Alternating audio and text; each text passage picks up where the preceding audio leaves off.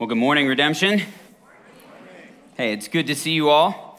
As always, love being with you guys, opening God's Word together, worshiping Jesus together. My name is John. I'm one of your pastors here, and I'm excited as we continue in God's Word. We're continuing our series on our core values as a church family at Redemption Tempe this morning. Well, Marika and I had just gotten married, and the day after we got married, we flew up to the Pacific Northwest for our honeymoon, and we landed in Seattle. We were in Seattle for a part of our honeymoon. And it was a Sunday morning, and we decided, hey, it would be really cool if we went to church together for the first time as a married couple. And so we found a church in Seattle, and we went to the church. We didn't know anybody in the church. We showed up, we sat down, and the service began, and then they got to the thing that we just did, right? The passing of the peace, the awkward greeting time that Brandon just made not awkward, and where you turn to your neighbor and you say hello. And the couple that was sitting in front of Marika and I, they turned around, they introduced themselves, and they were like very genuine and kind to us. And they just started asking questions about us, and they found out very quickly that, hey, we had just gotten married, we were newlyweds on our honeymoon, and we were visiting Seattle, and so they said, oh my gosh, well, we would love to take you out to lunch after this service. And Marika and I were kind of like taken back, and we reluctantly said yes to them. But then as the service continued and we sat down, I remember Marika and I leaning over to each other and we're like, this might be a terrible idea. Like, this could be the worst thing we've ever done in our lives because they might kill us. We're in the Pacific Northwest. It looks like a cloudy, overcast day. It's a great day to be murdered. We have no idea what's going to happen to us. And in that, we also said, but this also might be really amazing. And so with our reluctant yes, we met up with them after service. They told us the local restaurant to go to, and we went to lunch with this couple. We spent about 2 hours with them, and it was amazing. It was an amazing time. And as Marika and I left the restaurant, we began talking, and it hit us. We realized how impactful this experience had been for us.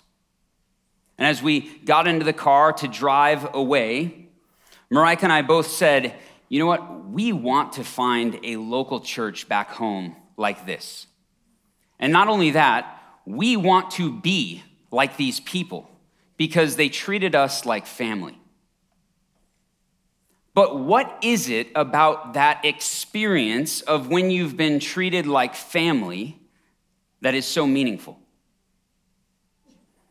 As we come to our passage this morning, this is an important passage. It's an important passage for me. It's an important passage for our church because over a year ago, as I was spending time with the Lord praying for our church, God gave me this passage of scripture, and I didn't know what it meant at the time. I shared it with our elders and church leaders, but for the last year, I've been praying this passage specifically for our church.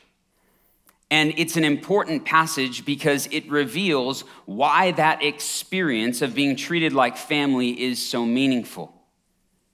It's because this is the way the church is meant to live, like family. Open your Bibles, get out your app to 1 Peter chapter 4. We're looking at verses 7 to 10 this morning.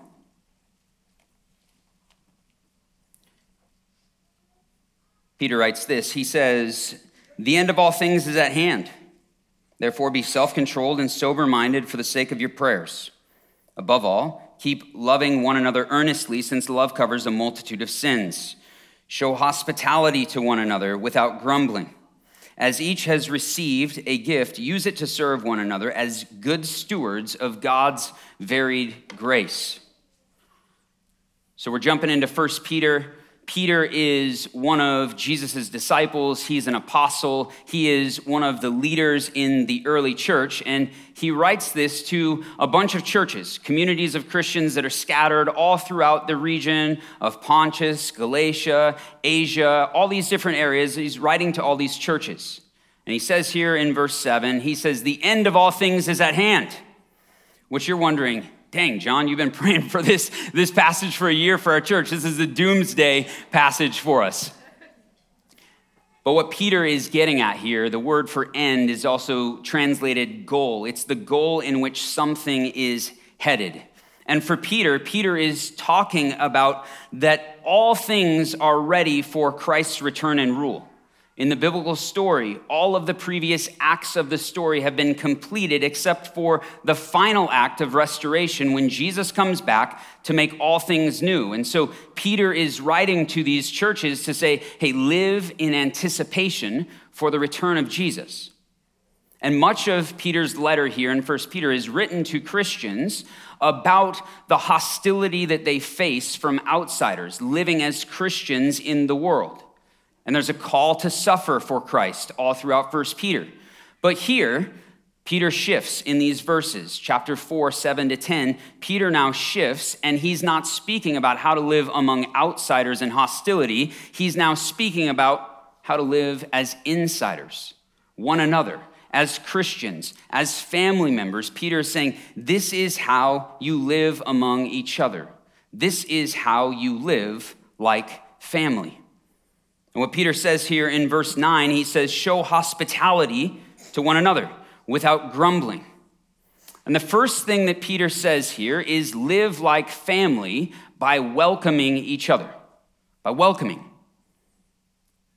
says show hospitality. This practice of hospitality was a valued practice in the ancient world, but it was very much so a valued practice for the early church because of traveling teachers and missionaries and servants of the gospel. So throughout many of the New Testament letters, we see this call for God's people to be hospitable and practice hospitality. But there's something interesting here is that this word hospitality in the original language is an adjective. That it is important for us to draw this out because it's describing who they are, not just what they do. This is a posture that reflects God's hospitable posture. It's a posture of welcoming. When we hear hospitality in our society today, we think of somebody that throws a Super Bowl party or a bridal shower, something like that, right? Somebody that hosts a party and says, oh, they're so hospitable. Well, maybe not, because you can host a party and do it with grumbling, which Peter says, not to do it with grumbling. But just because you host a party doesn't mean that you are hospitable. Biblical hospitality, the definition is intentionally making room to give of yourself and receive the other person. And so when we think about hospitality, there's all these caricatures, right? We think about Pinterest. We think about a spotless, clean house. We can think about an amazing charcuterie board. And hear me, you can offer those things and not offer yourself. You can offer these things and still not be hospitable. Hospitality is a welcoming posture. Marika and I flew back from the Pacific Northwest from our honeymoon. We got back on a Saturday. The next day was a Sunday, and we had said, hey, we want to try to find a local church like this, what we had experienced. And the day after we got back from our honeymoon, we found ourselves at this church for the first time, sitting in this sanctuary for the first time, sitting in the second to last row in the middle back section right back there for the first time. We didn't know anybody. We knew one person, my sister-in-law. She was a part of the church at the time. And I remember we liked the church, right? We liked the music, we liked the preaching, but we wanted community. We wanted to experience family. And so we said, hey, we'll go back another time. And so we came back a second time. And then our third time that we came here, on our way out in the lobby, a guy named Jason Raber saw us. Jeez, man, I thought I was going to tell jokes. I'm going to get emotional. A guy named Jason Raber saw us. And Jason, if you don't know Jason is a founding elder here. He's been here since day one of this church. And Jason saw Marika and I on the way out. And he didn't just see us, but he talked to us. And Jason didn't just talk to us, but then he invited us to their community group. Their redemption community, back before they were called redemption communities. And Jason extended welcoming to us. And for Marika and I, it took a lot of courage, because when a guy that looks like this, Marv from Home Alone, which we'll have up here he is, Jason Raber. When a guy invites you to his house and he looks like this, you gotta be a little hesitant. Jason is growing his hair out, so he looks like Marv. His staff photo, he looks much more clean cut, but Jason looks like Marv. So it took some courage for us to take him up on his invite. But we took him up on his invite. We came to their community group. We met Kate Raber as well, and the Rabers welcomed us in with a posture of welcoming. And I share this because the Rabers welcoming us changed our lives and changed my life. The reason why I am here today, the reason why I'm a pastor here, and the reason why we are a part of this church is because they welcomed us. I have been discipled and shaped as a follower of Jesus, as a man, as a husband, as a father, because they welcomed us. Marika and I have learned healthy Christian community because they welcomed us. We have had people throughout the years help us move, celebrate the birth of our boys and new life, grieve with us through miscarriage and loss, pray with us through trials in life, talk about serious questions and doubt that we have, sharing meals together over a dinner table, laughing together, all because the Rabers welcomed us. Well, my question for you this morning is, what is your posture towards others? Is it welcoming or is it withholding? Do you have eyes to see people and a willingness to welcome other people like the Rabers welcomed us? Because this is important today. Maybe the most important thing, because there is a need for friendship and there is a need for community now more than ever in our cultural moment. It is possibly, quite possibly, the thing that keeps people here at this church. And here's the reason why. You cannot download friendship, you cannot download community, and you definitely cannot download family, even if your Peloton instructor tells you you can. You can't. But here's what you can download. You can download theology, you can download sermons, you can download cultural commentary, you can download life hacks, but you cannot download community and you cannot download family. But there is a longing to belong. You know what it's like to want to belong. You feel that desire, you have felt that desire to want to belong, and it's not just you, it is every single person in the room. So we can just name the awkward thing. As you look around, all of us want to belong. In the same way that Marika and I, when we came here, we wanted to belong. But as you sit here, hearing this, you might be asking yourself, well, why am I not welcomed like that? And my question for you is, are you welcoming like that? Because if you are, you will experience welcoming. And this is important for our church, located in Tempe, a very transient community. People come and go all the time for school, grad school, moving here all the time. Our city is growing, and people are always coming to this church new, looking for ways to connect, looking for belonging, and that is a gift, and it's a blessing. But what that means is that there are people sitting here in this room today who are hoping that someone will notice them, hoping that someone will welcome them. But the other reason why this is so important for us is that there is a massive evangelistic opportunity for us. When we live like family, it is attractive to the watching world because everyone, whether you believe in Jesus or not, everyone is longing to belong. And for many people who don't yet know Jesus or believe in Jesus, they need to belong before they believe. And when we live like family, with a welcoming posture towards others, it provides a unique opportunity for us to love our non-Christian neighbors, and maybe we will get the joy of seeing the family of God grow through people placing their faith in Jesus for the first time. In what we're gonna get to see after service with baptism party, as a ton of people have professed faith in Jesus and are gonna get baptized after this service. Yes. But the question is, how can we welcome like this? Peter says in verse 8, he says, above all, keep loving one another earnestly, since love covers a multitude of sins.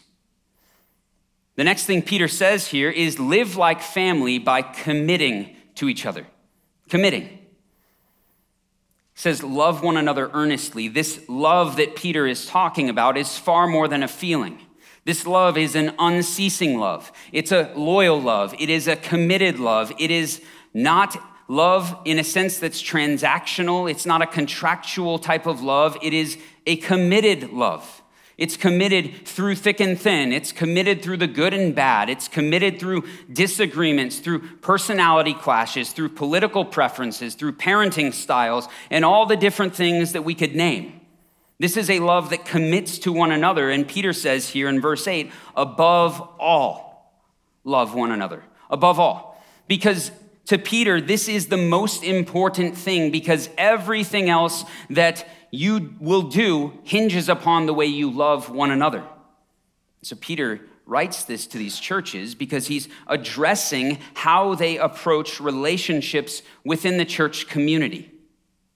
He wants them to be committed to one another like family.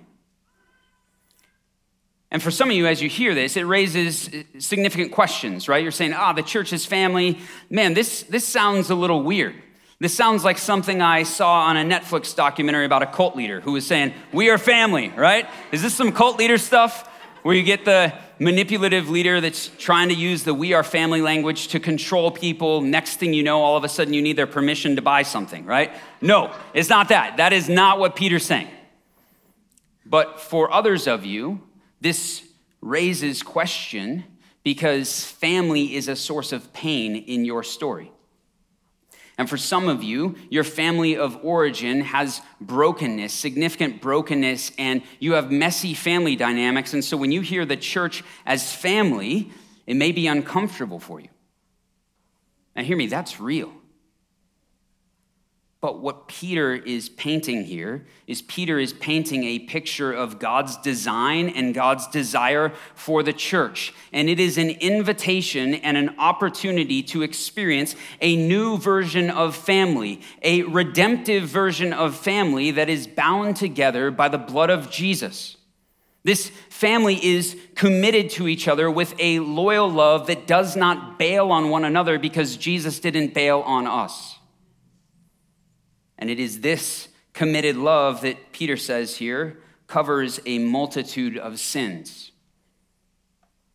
Peter's not talking about atoning for sins. The way we love one another doesn't atone for sins. Only the blood of Jesus does that. But what he is talking about is when you are committed to one another in love, it has the ability to cover a multitude of sins. Peter is referring here to Old Testament wisdom literature in the Proverbs. Most likely it's Proverbs 10, verse 12 he has in mind here that says, hatred stirs up strife, but love covers all offenses. This kind of love doesn't stir up strife like hatred does, as the Proverbs tell us. But this kind of love has the ability to overcome sin because it provides the space for grace to extend to the other person. As Marika and I took the Ravers up on their invitation to be a part of their community group, we started going, and I remember that I had never seen or experienced a committed community like this, the way that they loved one another. And personally, I experienced their commitment to me. Because 14 years ago, I was 24 years old, and Raver and all of the other people in their community group could have and probably should have bailed on me. Because as a 24-year-old, I was an arrogant theology nerd that would talk all the time, and I would gladly tell you about 13 theology books that you should read in order to prove why you're wrong. And I was the guy that would talk way too much.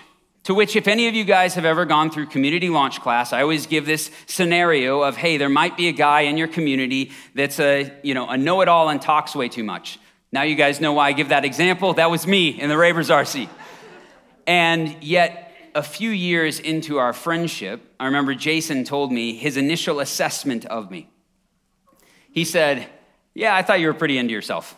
And I was like, yeah, you were right. He was right. But here's the thing. They didn't bail on me. Raver didn't bail on me. They were committed to me, and Raver became a spiritual big brother to me and still is to this day.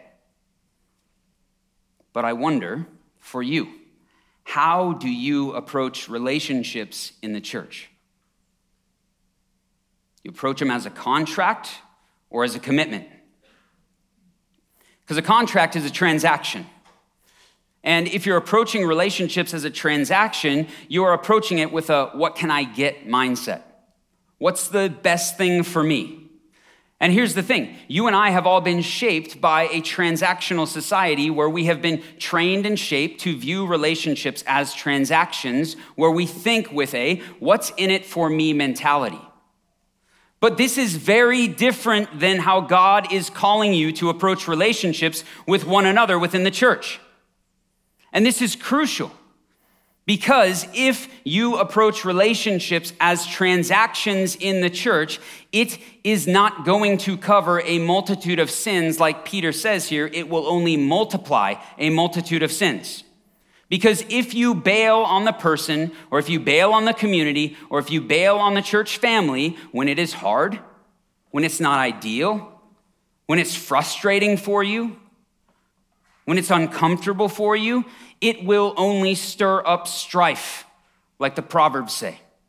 It'll stir up strife. It'll stir up bitterness. It'll stir up gossip and slander and division and so on and so on and so on. But if you commit to one another, the way that Peter is talking about here, God uses that commitment as the fertile soil for your formation to grow you and to grow the other person to make you more like Jesus. Your commitment to love someone creates the possibility for the redemptive family to function the way that God intends it. And so when Joe makes you mad because he said something or he's acting in a way that bothers you during your prayer and action group, when Joe makes you mad, you could bail on him. But if you don't bail on Joe, not only will Joe be blessed, but it gives the space for God's grace to grow him, to work on him, to work in his life. And maybe for Joe, it might be just the source of healing in his life and his story because maybe everybody else has bailed on him in his life. But it's not just a blessing for Joe if you don't bail on him, it's a blessing for you because God will meet you in that and God is going to work in your life and grow you through that commitment as well. But if you commit to each other like this, what else can happen? Peter says in verse 10, he says, as each has received a gift, use it to serve one another as good stewards of God's varied grace. And the last thing that Peter says here is live like family by contributing to the family. Contributing. Peter says, hey, you all have been given gifts from God out of his grace. He's reminding God's people of God's generous initiative towards them, that God is gracious and he gives gifts to the church. But these gracious gifts are given not for the purpose of hoarding for ourselves, not for the purpose of accumulating more for ourselves, but these gifts are given for the purpose of serving one another, contributing to the family that they are committed to. Oftentimes talk about this as the difference between a restaurant and a potluck. Now, when you go to a restaurant, the primary purpose of going to eat at a restaurant is to consume. But there's a difference with a potluck. Because you're going to a potluck not just to consume and eat food, but to contribute something. Because what is the first question that you ask when you get invited to a potluck? What can I bring? What can I bring? Because you're going with a contribution, a contributor mindset. See, what Peter is saying here is God has given you something to bring to the potluck. You have been given a gift to contribute to the family. One of the most impactful things from our time in the Rayber RC was not just seeing the commitment of the community, but we were so impacted by the way that they led and interacted that we said, hey, we would love to lead one of these. And so the Raybers launched us out, and we started leading a redemption community. We've led RCs now for the last 13 years. And the most amazing part of leading RCs for that period of time is that we have watched all of the various gifts that people have contributed to our communities that not only made our communities possible, but that made our communities feel like family. In that time, we've probably had around 125 different people come through our RCs in 13 years. And that's a lot of different people, and that's a lot of different gifts that have been contributed. But here's the reality. If it was just the gifts that Marika and I could contribute for the RC, our RCs would have been pretty terrible. That's just the reality. But people contributed with the gifts that they had. And we've always eaten really well in our RCs because some people have the gifts of cooking, and we've got the Yoshiokas in our RC right now. They're always making amazing food, and Rich Riddell, he's got a smoker, so he's smoking meat. Our RC eats well, if you can't tell. But that's been throughout history of 13 years. People who have gifts of making food, but also people with the gifts of hospitality who have opened their homes and welcomed. People who have the gift of being able to build things and repair things in homes, and so being able to help one another out when things break. We've had people when it comes to moving that have a gift of, like, when it comes to a U-Haul truck, it's like playing Tetris, and they can pack that thing like it's Tetris. We've had people who love watching kids and babysitting, gifts of music and singing in our RCs. People have gifts of coaching and financial advising and nutrition, and then gifts of leadership. And it's been amazing to see these people contribute, and even people with the gifts of leadership who have said, hey, we would love to lead one of these to continue to make space for family culture. And so Eric and Amy Ludwig started leading an RC, and Robin, Steph Wolf, and Tyler and Sam Wentz. These people said, hey, we want to contribute and use our gifts of leadership to start more RCs. And it's been amazing because they've contributed. My question for you this morning is, what are the gifts that God has given you? And how can you use them to contribute to the family? Some of you are here and you're thinking, well, hey, I would love to contribute. That sounds awesome. But you don't think that you have anything to bring to contribute. Some of you might be thinking, well, hey, maybe I do have something to contribute, but it's really not that big of a deal. It doesn't matter. Nobody's really going to want me to bring that thing and contribute it to the community. But hear me, it matters. All of these things are the things that God has given you that you can contribute. And so for some of you, it might be that you make amazing buffalo chicken dip. Or that you play ultimate frisbee every Thursday night. Or that you send encouraging text messages to people. Or you love watching kids. You might have the gift of being able to fix people's cars for them. Maybe you're great at asking questions, or some of you take really amazing sermon notes and you make them all artistic and beautiful. Others you're great at praying for people in the moment. Maybe you have a house that has a pool and it's heating up right now. Some of you have flexible work schedules where you have the ability to meet up with people throughout the week. These are all things that you can contribute to the family that create family culture within the church. Because hear me, church leadership, pastors and the church leaders here, we cannot create family culture. All we can do is create environments for family culture to happen, but family culture happens when you all use the gifts that God has given you to contribute to the family. And this is not just in redemption communities. I know I'm talking about the Rayber RC, but this is in every ministry of the church. It's on Sunday mornings through serving and Sunday service teams. It's in Redemption Kids. It's through prayer ministry and worship. It is through prayer and action groups and our college and young adult ministries. All of these are arenas and environments for family culture to happen, for you to contribute with the gifts that God has given you. Because the question is not if you have a gift. Peter says here, you do. But what do you do with the gift you have, and how are you using it to contribute? As we talk about family culture as one of our core values, we're going to continue to have these conversations. And our upcoming First Wednesday in May is going to be great. We're going to do a First Wednesday on family culture. We're going to be talking a little bit more about family culture. We've got Pita Jungle's food truck coming. We've got ice cream. We're going to have games.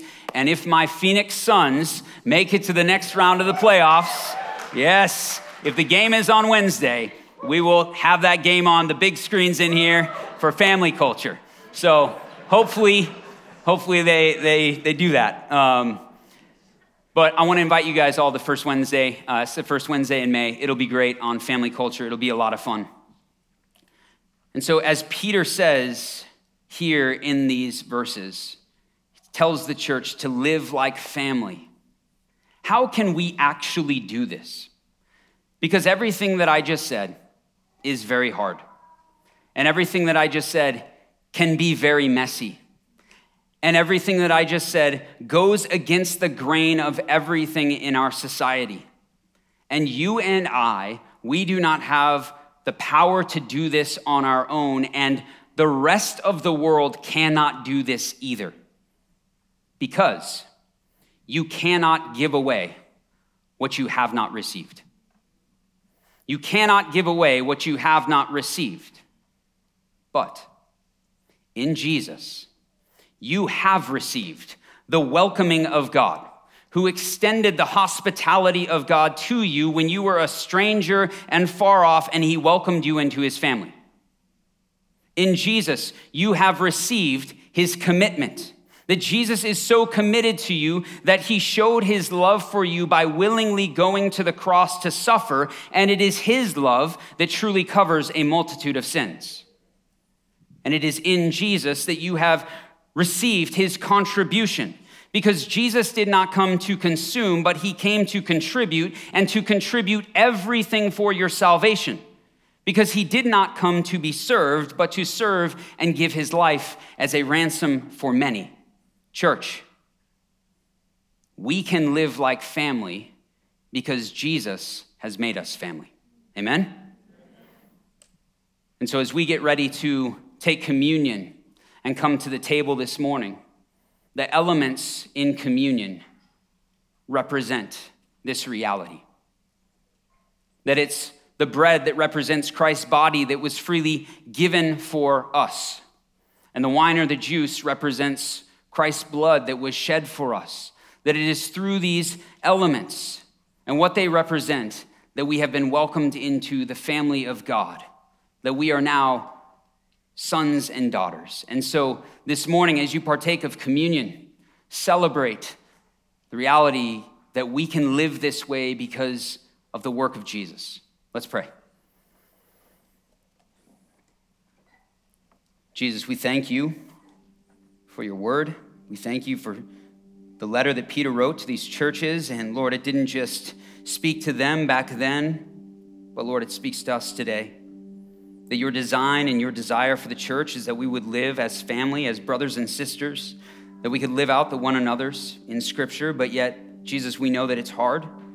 We know that it is uncomfortable, and so, Lord, we need grace. We need your Spirit to fill us and empower us to live and love in this way. And so, Lord, I pray that you would convict us for ways that maybe we haven't been welcoming, for ways that we've treated relationships as transactions, for ways that we've just consumed and not contributed, but yet, Jesus, not that you would just convict us, but that you would invite us, Lord, that we would hear your invitation this morning to live as family, Lord, the way that you've called us to live, that we believe that it is in this way that we experience the abundant life of your kingdom. And so, Jesus, as we get to celebrate the 25 baptisms right after this, Lord, you have been doing amazing things, and we get to celebrate new life and new faith. And so, Lord, we just say thank you for that. We worship you because you're worthy. And Lord, we pray that you continue to do more of that in the life of our church. It's in your name. Amen.